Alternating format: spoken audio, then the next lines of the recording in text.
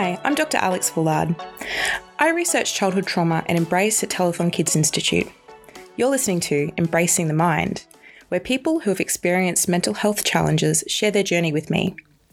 I also talk to researchers about the latest treatments, data, and insights into mental health. Today, I'm talking to Gabe Milton, who moved to Melbourne in 2020 just before the city entered one of the longest lockdowns in the world.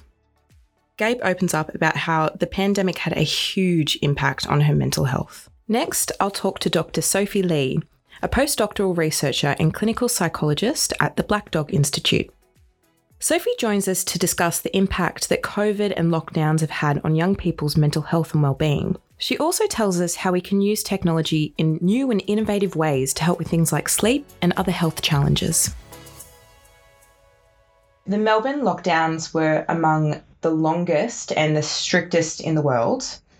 Can you tell me about what was happening in your life at the time that those lockdowns were occurring and then your experience during that time? Yes, so interestingly enough, I only moved to Melbourne in April 2020, so pretty much right at the start of the big lockdowns. Prior to that, I was living in New South Wales. And so I moved to Melbourne in April 2020, and then things escalated pretty quickly from memory. To be honest, that whole period is now a bit of a blur. I couldn't even tell you specifics about when we went in and out of lockdown. I just remember the really long one. It was over 111 days. That really felt like an endless journey that was just never going to end. And so, to be totally transparent, I am a health professional. So at the start of the lockdowns, it actually made me feel really safe because to me, that was the best way of slowing the spread to the vulnerable people in the community that I worked with, which gave people a chance to, get vaccinated and things like that. However, as the lockdowns became longer and longer, it was extremely isolating to not be able to go and see family, to not meet new people in Melbourne. I guess I'm very lucky in the fact that I have a beautiful wife and we have a great relationship. So being at home was really safe for me. And of course with my 2 dogs, one of which was purchased during lockdown. That might have been a coping mechanism. But we really just had to take every day by day and take things slow. I think what was really, really damaging to my mental health was that exposure to the news and social media and, hearing Newcastle go into 3 days of lockdown and everybody complaining. That really sent me. And it was just really frustrating to hear that and the inability to connect with people who understood what we were going through was the most isolating thing. Obviously, moving to a new city, we were really keen to explore the local area, make new friends, get involved, and that was really hard to do during lockdown. We were both lucky, though, that we had a consistent income stream, so we were both able to work from home. Being a health professional, I did have to go out into the community to see patients, and that in itself was very anxiety-provoking for me because I was quite afraid of, getting COVID and passing it on to someone so vulnerable because it was such a heightened state. I think the whole of Australia was just so heightened about COVID at that time. It was really hard to feel calm and measured in my approach to things. So I was always in a really heightened state of arousal all the time. I was super alert to things, and upon reflection, I probably worked as much as I ever have done because working from home, there were just no boundaries between what was home and what was work. So that was quite impacting on us and our routine. We just had no routine at all. And without routine, you really struggle to function day to day. Yeah, well, that brings me to my next question. So how did the lockdowns and really COVID impact on your mental health? Yeah, so again, being transparent, I'm quite an open person. I already struggled with anxiety prior to COVID, so you can imagine how that was exacerbated with the messaging from the media, hearing awful stories about people dying from COVID, getting really sick, not having that direct physical support from my close friends and family. Obviously, my wife and I, we were really supportive of each other, but we weren't able to sort of share that with other people as easily as we would have liked to. I think my stress levels were also quite heightened with work, trying to meet the needs of patients, but also be really cautious in doing that, but also meeting KPIs at work as well and having that pressure of meeting standards. That was quite difficult. And I think, unfortunately, it made me have a really negative outlook on the world during that time. There was not a lot of happiness or things to look forward to because it was never ending, but I understood the reasons for the lockdowns. Right. So you had struggled with anxiety prior to the lockdowns, and from what I'm hearing, it got worse. Would you say that you were also struggling with some symptoms of depression during that time? Absolutely, yes. Definitely. Even after the lockdowns, I sort of struggled to get out and about again and feel safe doing so, which is really weird. You'd think after being in lockdown for so long, you just want to get out and get back to the things that you usually did to get a sense of comfort and familiarity. But I was almost like, I'm not ready to go out yet. And, I was still am quite cautious with, hand hygiene, wearing masks and things like that. I've really struggled to get back to what I was prior to COVID. And it sounds like it was an incredibly isolating experience for you and your wife as well, and kind of doubled with the fact that you just moved to a new city. So how did the lockdowns impact on your relationships with others? Oh, I think in terms of the isolation factor, that was really difficult because, we couldn't travel back to New South Wales for big family events, and we always felt like we were letting people down by not doing that, but we physically and legally couldn't do that. I do recall, and I think a lot of people listening might remember this, but it was sort of that period, December to January 2020 to 2021, we were able to go home to New South Wales for Christmas. And then from memory, it was New Year's Eve at about 6 o'clock at night. The government said that any residents in Victoria had to get home before midnight. So that left us 6 hours of travel. We were 10 hours away. Oh, gosh. So that's so stressful. It was awful. And I think a lot of people, New Year's Eve were likely drinking and then just decided to drive from Byron Bay and places even further away than where we lived, where we were visiting, sorry. And we remember we just made the decision. So the consequence of not getting back before midnight was that you had to isolate for 2 weeks. And then the other consequence was that they were threatening to actually close the border on people. So we obviously needed to get back in a reasonable amount of time. So we stayed the night and ended up going really early New Year's Day. We got back to Melbourne, and then the messaging the day after was that you had to get a COVID test.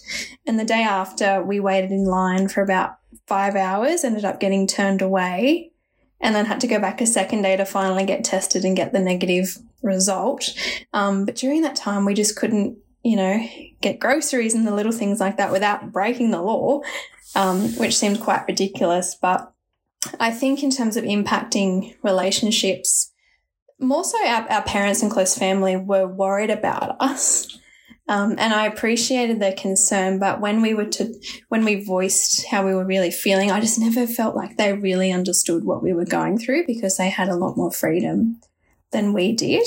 But yeah. I'm quite lucky that I have a good, close group of core friends that we communicate via FaceTime and social media, and we're all spread out as it is anyway. So, yeah, I think that was the main impact on relationships. But obviously, my wife and I were still together. We're all good. Yeah, that's good. That's really good.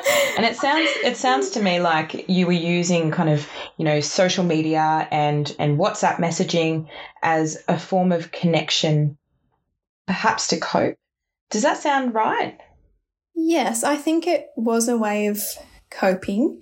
However, social media was also a cause of frustration because I saw everybody else's stories and they were basically living, I'm using air quotations, as normal as possible while we were stuck in lockdown for hundreds of days. So I think it needed to really be a balance, and I tried to not go on social media as much, but I also craved that connection. So it was a bit of a, catch-22. That's it, a catch-22. Yeah, really difficult. So how did you deal with it? Like, what were your coping strategies during lockdown and during all those uncertain times? I developed some very interesting coping strategies. Online shopping was one of them. I'll list some of the things that we purchased, and this is no word of a lie. We bought an exercise bike. We bought actual bikes that you ride outside.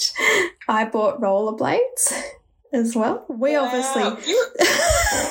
You went on a fitness journey, weren't you? I really was, because remember, this is the time where we had that one outing per day within 5 kilometres. So I really had to mix it up a bit. A walk just wasn't cutting it for me. We obviously got a second dog, which is a huge thing, and absolutely no regrets about that. They're like our children. But so that really was a coping mechanism, sort of that, I'll get this and then that'll make me happy. But it was so temporary and it really didn't fix the problem. We did have a few sort of online games night with friends who were also in Melbourne. And so we would literally create a Zoom meeting and then, do some online board games or card games or trivia, and have virtual dinner together, which was really nice. And I really felt sorry for a lot of my friends who lived alone, because there was a period of time where you couldn't have anyone over, and then they introduced that little friend bubble or partner bubble, which was nice. But they were sort of, and those coping mechanisms are really privileged because we both had income. We could afford to do that. And so many people in Melbourne did it way tougher than we did. And obviously people living in unsafe situations. So I just wanted to recognise that. I think the other coping mechanism is that we tried our best to separate work and home. It was pretty tough being in a 2-bedroom apartment. Both of us had to have a desk. So we had a desk in our bedroom and the spare room. So we ended up trying to sort of cover that up as much as possible. So you're not just waking up or going to sleep with your workstation right there. And look, like a lot of other people, I probably did drink more red wine than I probably should have. Yeah, fair enough. I think I did the same thing. And you're bringing back all of these memories of me playing those online board games, and online trivia, I remember, was a big thing. Yeah, look, it was tough. And it sounds like you guys did it really tough there. So what would be your advice to anyone listening who went through that or is still perhaps struggling with that experience? It might sound a bit cliche, but I think just be really kind to yourself. I think we put a lot of pressure on ourselves to, get back to the way we were or act in a certain way, or because a lot of other people are socializing and doing all these things, I need to be as well. And I think we need to do what's right for us as individuals. I think it's really important to take the time and space away from the media and away from social media to kind of detox, because we're just exposed to information all day, every day. We don't have a moment where we're not stimulated, and we need to switch off and rest for our mental health and our brain. So, and honestly, I really loved getting out into, regional Victoria, into nature. I love staying in tiny homes and switching off the grid just to recharge and have some space and literally fresh air. Yeah, speaking about kind of the messaging around COVID, do you find it kind of disconcerting that, for your mental health, that public health messaging has changed so much since the lockdowns? It's really different now. What are your thoughts on that? It is so different, and it does bother me, to be honest, because, and I'm coming at this from a health perspective, not an economics perspective. I just want to make that really clear. To be honest, I just don't trust people to do the right thing. And so I think the way that things have relaxed now, it really does concern me that people are out and about with COVID, likely not doing the right thing, potentially spreading it to really vulnerable people. Unfortunately, I wish people could do the right thing, and I just don't have faith in that, to be honest. I think there are some really selfish people in this world and they need structure and guidance. But also I understand too that people often don't respond to being told what to do. But I think the messaging could have been done a little bit better to begin with. There was just a lot of mixed messaging, and so people were getting different information and everyone was stressed and just doing what they thought was the right thing to do. But it does bother me how relaxed things have gotten. I think people do need guidance and support from the government and healthcare system to make good decisions for themselves and other people. Mm. And it probably didn't help that messaging was different across different states. There were different rules for different people. Absolutely. Mm. So do you believe that the lockdowns were necessary and justified at the time that it was happening? At the time, from a health perspective, yes. I think it was needed to stop the spread, get people vaccinated. And I know that had some really terrible impacts on small businesses and people's livelihood. And I think that's absolutely awful. And I don't have the answers as to how exactly it could have been done, though. So I know I'm saying all these things, but I don't have, the gold standard as to how it should have occurred. So I definitely understand both sides, but from a health perspective, I do think they were necessary to slow the spread. But, I look around now and I'm thinking, gosh, it's just rampant. And I kind of think, what was the point? And I know that's a bit conflicting, but that's just how I feel about it at the moment. I know that people crave a sense of familiarity in what they were used to. And I think that's why people were so eager to get back to how things used to be. But again, they're losing hindsight of COVID still being really prevalent in the community, and people are still dying, but we're just not hearing about it. Well, speaking of, you've had COVID yourself? I've had it once. Yeah, Once? I've only had it once back in May last year. Gosh, I've had it 3 times and I live in Perth. Wow. So how did you cope with it when you had it? I actually I was pretty sick. But I had just stepped into a secondment role. It was a promotion, and so I definitely didn't take as much time off as I should have. I probably took 2 whole days off to rest and then worked from home. And it did make my recovery slow down a bit.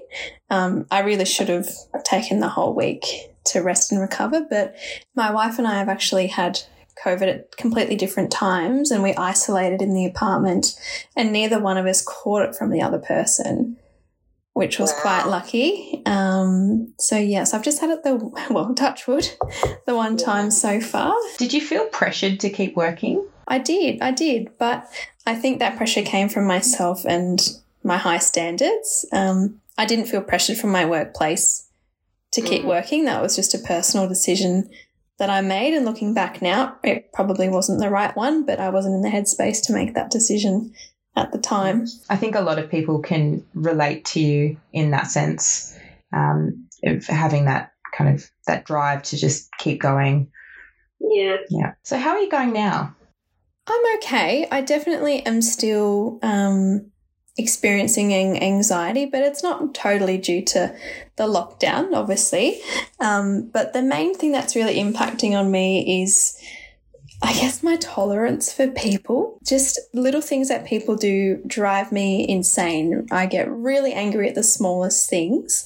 For example, I went out the other weekend to just go buy a coffee, and this woman just walked past me and coughed straight in my face, and that just ruined my whole day. And it's made me realise how unhygienic people are. I think prior to COVID, we didn't really take notice if people cover their mouth or wash their hands, and I think we're all really heightened to that now. And so I think my tolerance of people and being in confined spaces, I really struggle with. I get really anxious in crowded rooms with no ventilation.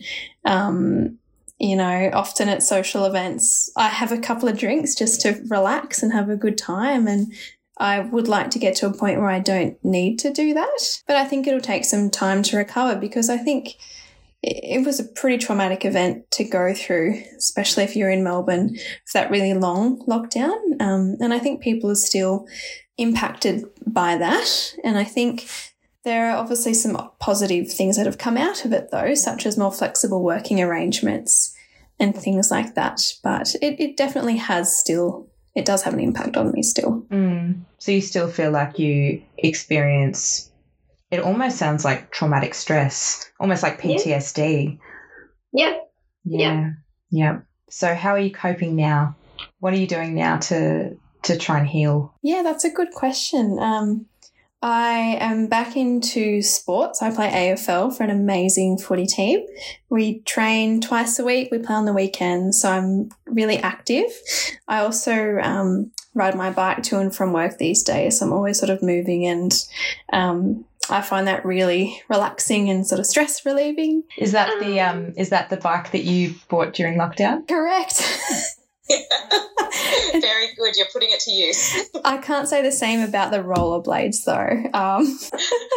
But yes. You've got time. There's time. But yes, that is the bike that was purchased during lockdown. I'm also seeing a psychologist. I see a psychologist every fortnight. I wouldn't say my reason for seeing them was purely due to COVID. I went through some pretty traumatic personal things during that time that I actually do have PTSD for an unrelated matter. So, anxiety, PTSD, it's not a great recipe. So I am seeking that support, which I find really helpful. Obviously, I've got my wife and a gorgeous group of friends and my family who are a wonderful group of people for emotional support as well. Well, it sounds like you've got all the things in place to help you heal. Yeah, hopefully. It takes time, and I think I really do need to get into a better routine. Just those basic things like going to bed earlier, eating regularly. Yeah, don't we all? Yes.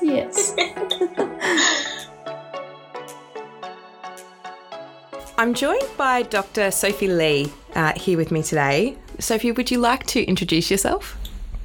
Yes, sure. So my name is Sophie Lee. I'm a clinical psychologist and a postdoctoral research fellow at the Black Dog Institute. My research really focuses on youth mental health and developing an understanding of those aspects of young people's lives that contribute to their mental well-being and trying to develop treatments to improve mental well-being. Amazing. So you work both clinically and in research, is that right? That's right, yes. That's really cool. So you get to kind of take the research into the real world. That's right. It's a unique perspective, I think, to have to see the clinical aspect and what's missing and what's required, and then also being at the forefront, cutting edge of developing new knowledge and that sort of thing. It's a really nice position to be in, actually. Yeah, that's really cool. That's really cool. Now, Sophie, I want to talk to you about COVID. So you've done a little bit of work in this space, and you would have seen this in your clinical work as well. So, we know that COVID and lockdowns and social isolation have had a huge impact on mental health globally across the board, not just, certain age ranges. What is the research kind of showing us? Yeah, so the research that I look at is in relation to young people, so that sort of 12 to 24 age range. And what the research shows is that COVID did have an impact on youth mental health. When we look at the aggregated data, so the meta-analyses, it shows that there was actually a doubling of clinically significant depressive and anxiety symptoms in young people. And that was data that really was collected in the very early stages of the pandemic, so when we were under really strict lockdowns. That's huge, doubling of kind of depression, anxiety, like that's massive. I actually didn't know it was that big. Do you think so that was early on. Do you think that was kind of like a blip and we're kind of getting back to normal, or has COVID had more of like a lasting impact on mental health? I think that's a really interesting question, and one that we don't really have the data to answer accurately yet. But when we do look at the data that's emerging, what it seems to suggest is that there were, in those early stages of the pandemic when we were under really strict lockdowns, there was a really significant impact on mental health symptoms. And that gradually declined over the following sort of 12 to 18 months, so that those rates or those levels of clinically significant symptoms reduced. But the data does seem to indicate that they're still a little elevated compared to pre-pandemic. So while there was a degree of stabilization and a return to normal, the levels are still a little elevated. And I think what that suggests is that for the majority of people that exhibited increased symptoms, they showed a degree of resilience where they were able to bounce back reasonably quickly or adjust to these new difficult situations that they were experiencing. However, saying that, there are probably a proportion of young people as well that are continuing to experience ill effects from the pandemic. Right. And do you know if there are sort of like factors that contribute to some young people being able to kind of bounce back versus, the other young people who are kind of still experiencing the kind of impact on their well-being? So pre-existing mental health difficulties or concerns was definitely a predictor for more prolonged impacts of the pandemic. Young people who were more flexible and adaptive in their way of thinking and their behaviours, which is basically what resilience is, definitely tended to fare better than those who were a bit more rigid or concrete or unable to adapt to new situations. So I guess what springs to my mind, and this is probably based on my own research, I did a PhD that was looking at autism in young people. And I know that for some young autistic people, uncertainty and a kind of a lack of flexibility or trouble adapting is kind of some of the things that they typically struggle with.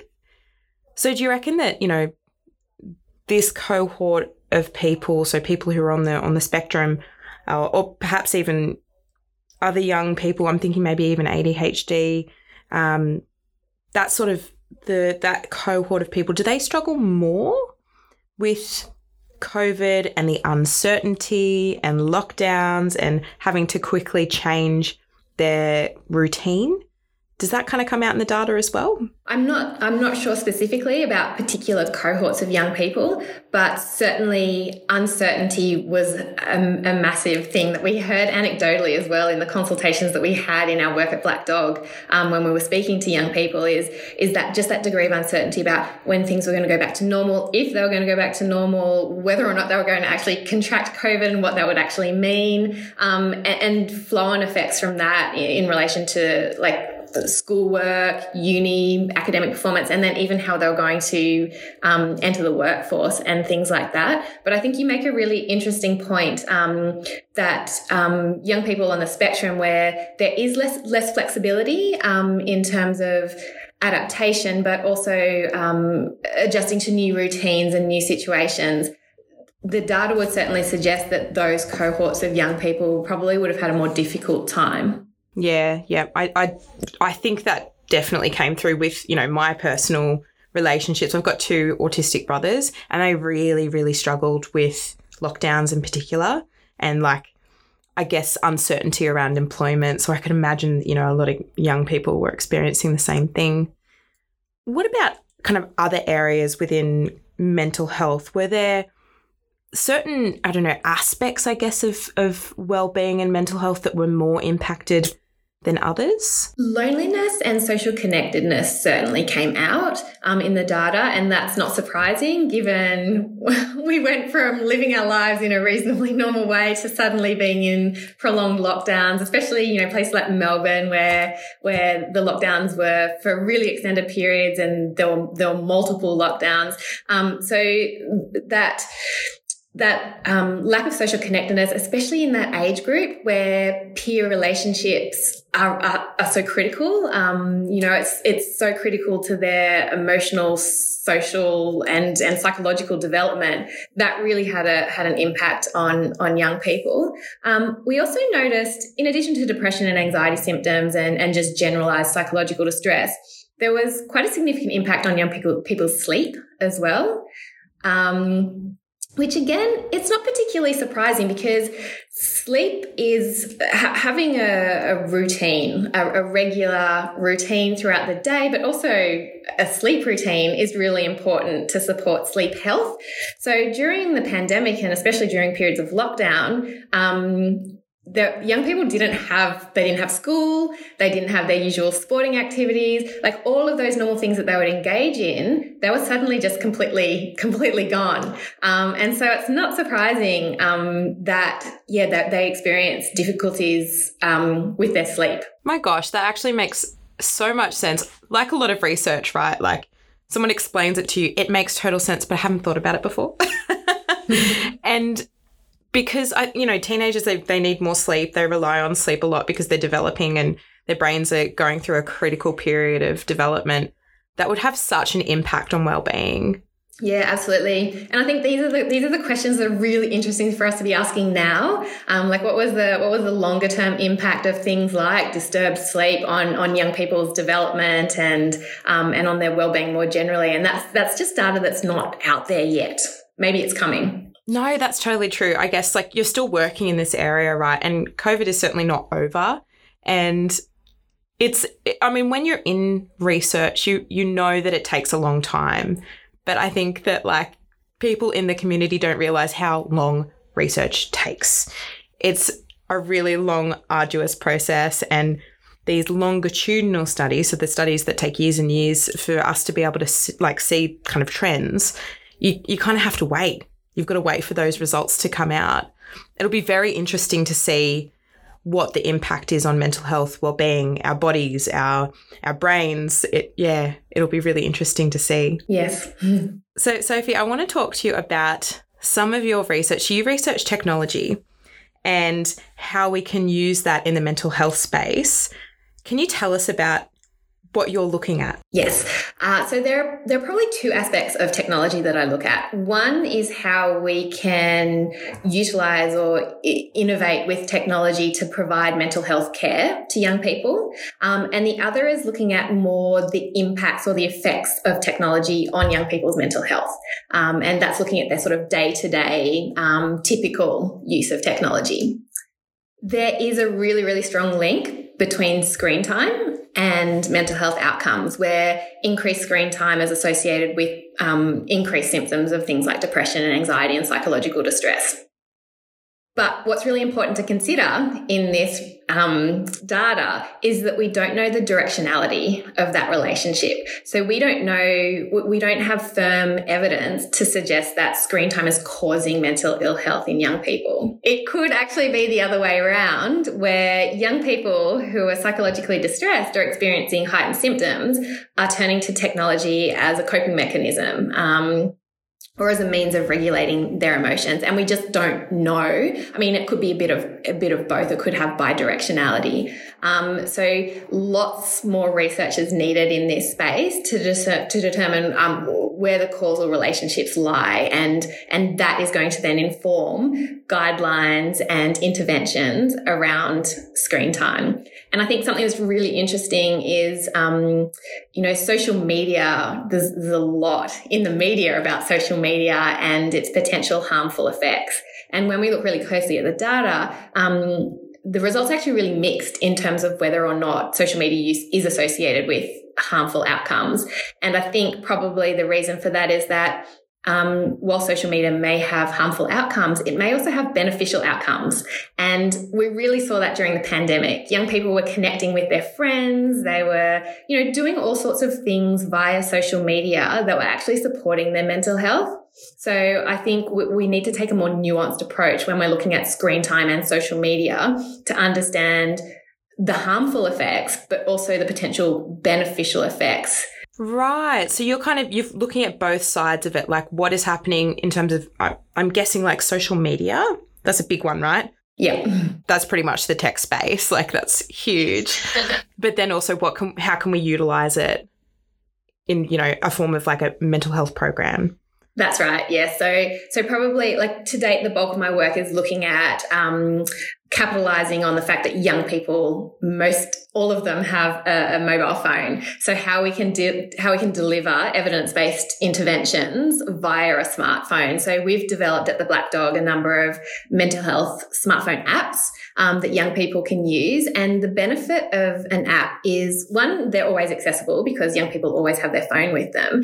And second, they afford a degree of privacy and anonymity that is really important for young people. And also also they're more accessible. That like they're very cheap or free, so young people can access them more easily than a mental health professional. Yeah, for sure. You don't have to go in anywhere. You can kind of just do it on the spot.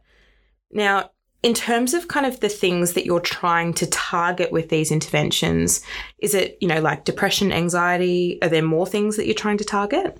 So we have at the moment 2 apps. One is called Sleep Ninja, and that actually targets insomnia in 12 to 16-year-olds. We're currently adapting it for younger children as well. So that's really focusing on improving young people's sleep.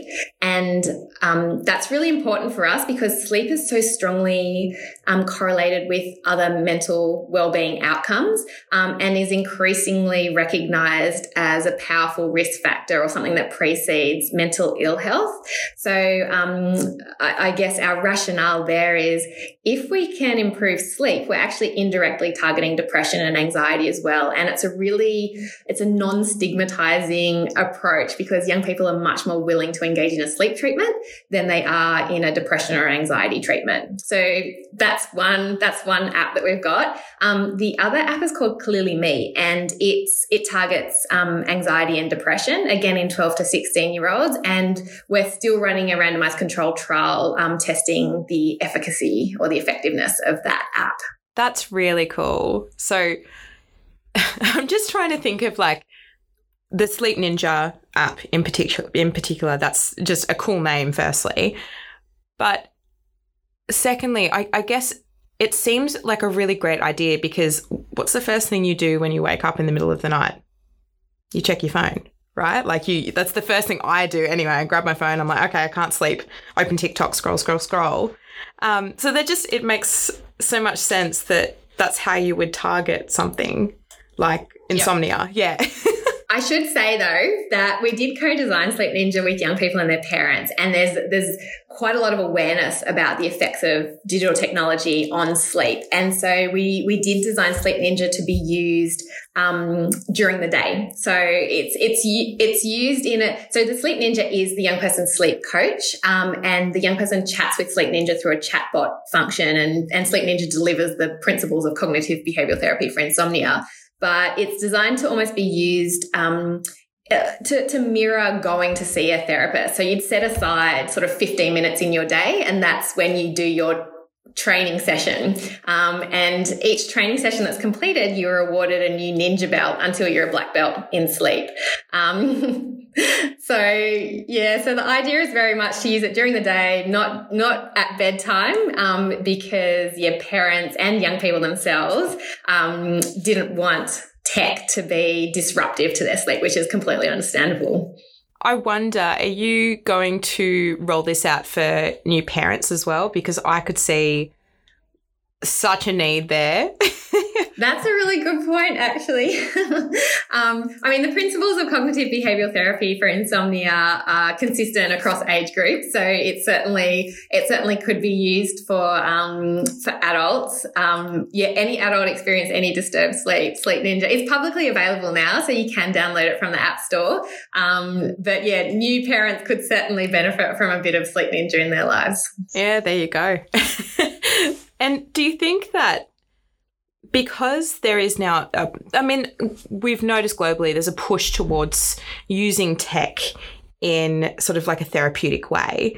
Do you think that was pushed because of COVID? Like we've kind of had to go online? I think engagement or utilising technology to deliver mental health interventions is something that was happening at an accelerating rate before the pandemic. But I think certainly more public awareness around digital delivery of mental health interventions occurred during the pandemic. I think it was on a sort of accelerated trajectory already as a way to deliver therapy that addressed many barriers that were preventing treatment uptake, like cost, just service availability, those sorts of things. It was already sort of happening, but I think people in the public became aware of the fact that they existed, and we saw a huge increase in uptake in digital interventions during the pandemic. Yep, totally. And things like telehealth, they really have taken, they've soared They have absolutely soared. And I think you're totally right. Like even some of the work that we're doing over here in Perth, we have so many rural and remote communities that now have access to these services because of, the push through COVID. And that actually leads me to one of my final questions. And this is a bit of a curveball. So do you think that there are any positive aspects that have come out from the pandemic? Yeah, I mean, I think what you just mentioned in terms of the fact that we have greater service accessibility because of the increased focus on digital health interventions is one positive outcome. I think another positive outcome is just that increased awareness around mental health needs of young people and the population more broadly, and potentially a reduction in stigma. If you've got a doubling of young people who are experiencing clinically significant mental health symptoms, that it's more people experiencing these things and understanding what it's like. So I do think that for young people, stigma is still a thing. It is still something that is even now preventing them from engaging in mental health treatments. But I think the pandemic did result in a bit of a reduction and a bit more understanding of what it is like to experience things like anxiety and depression. And finally, this is just kind of, I'm so intrigued, I'm so interested. Where do you see the digital health space going in, the next couple of years? Where is your research going even? It's a really good question. I could talk for a very long time about it. I think technology is evolving so rapidly, and I think we saw that during the pandemic. All of a sudden we were doing everything online, and all of the apps and the programs, they were adapted sometimes within a week to be able to do things that we needed them to do. So I think that digital health interventions are going to have to evolve and adapt really rapidly alongside technology, and that's something that's quite challenging for us as researchers, because there is this quite long pipeline between developing an intervention, evaluating it, and then delivering it to the public. So that's quite a challenge. I think one of the other things that we're seeing increasingly and that we're doing as part of our research at Black Dog is acknowledging that there are benefits to digital technology, but there are also benefits to in-person therapy as well. And so we're looking at blended care approaches, which basically aim to take the best of both of those worlds and combine them together, and hopefully generate, even more effective treatments for people who need mental health care. Yep, amazing. Well, thank you so much for joining me today, Sophie. You're very welcome.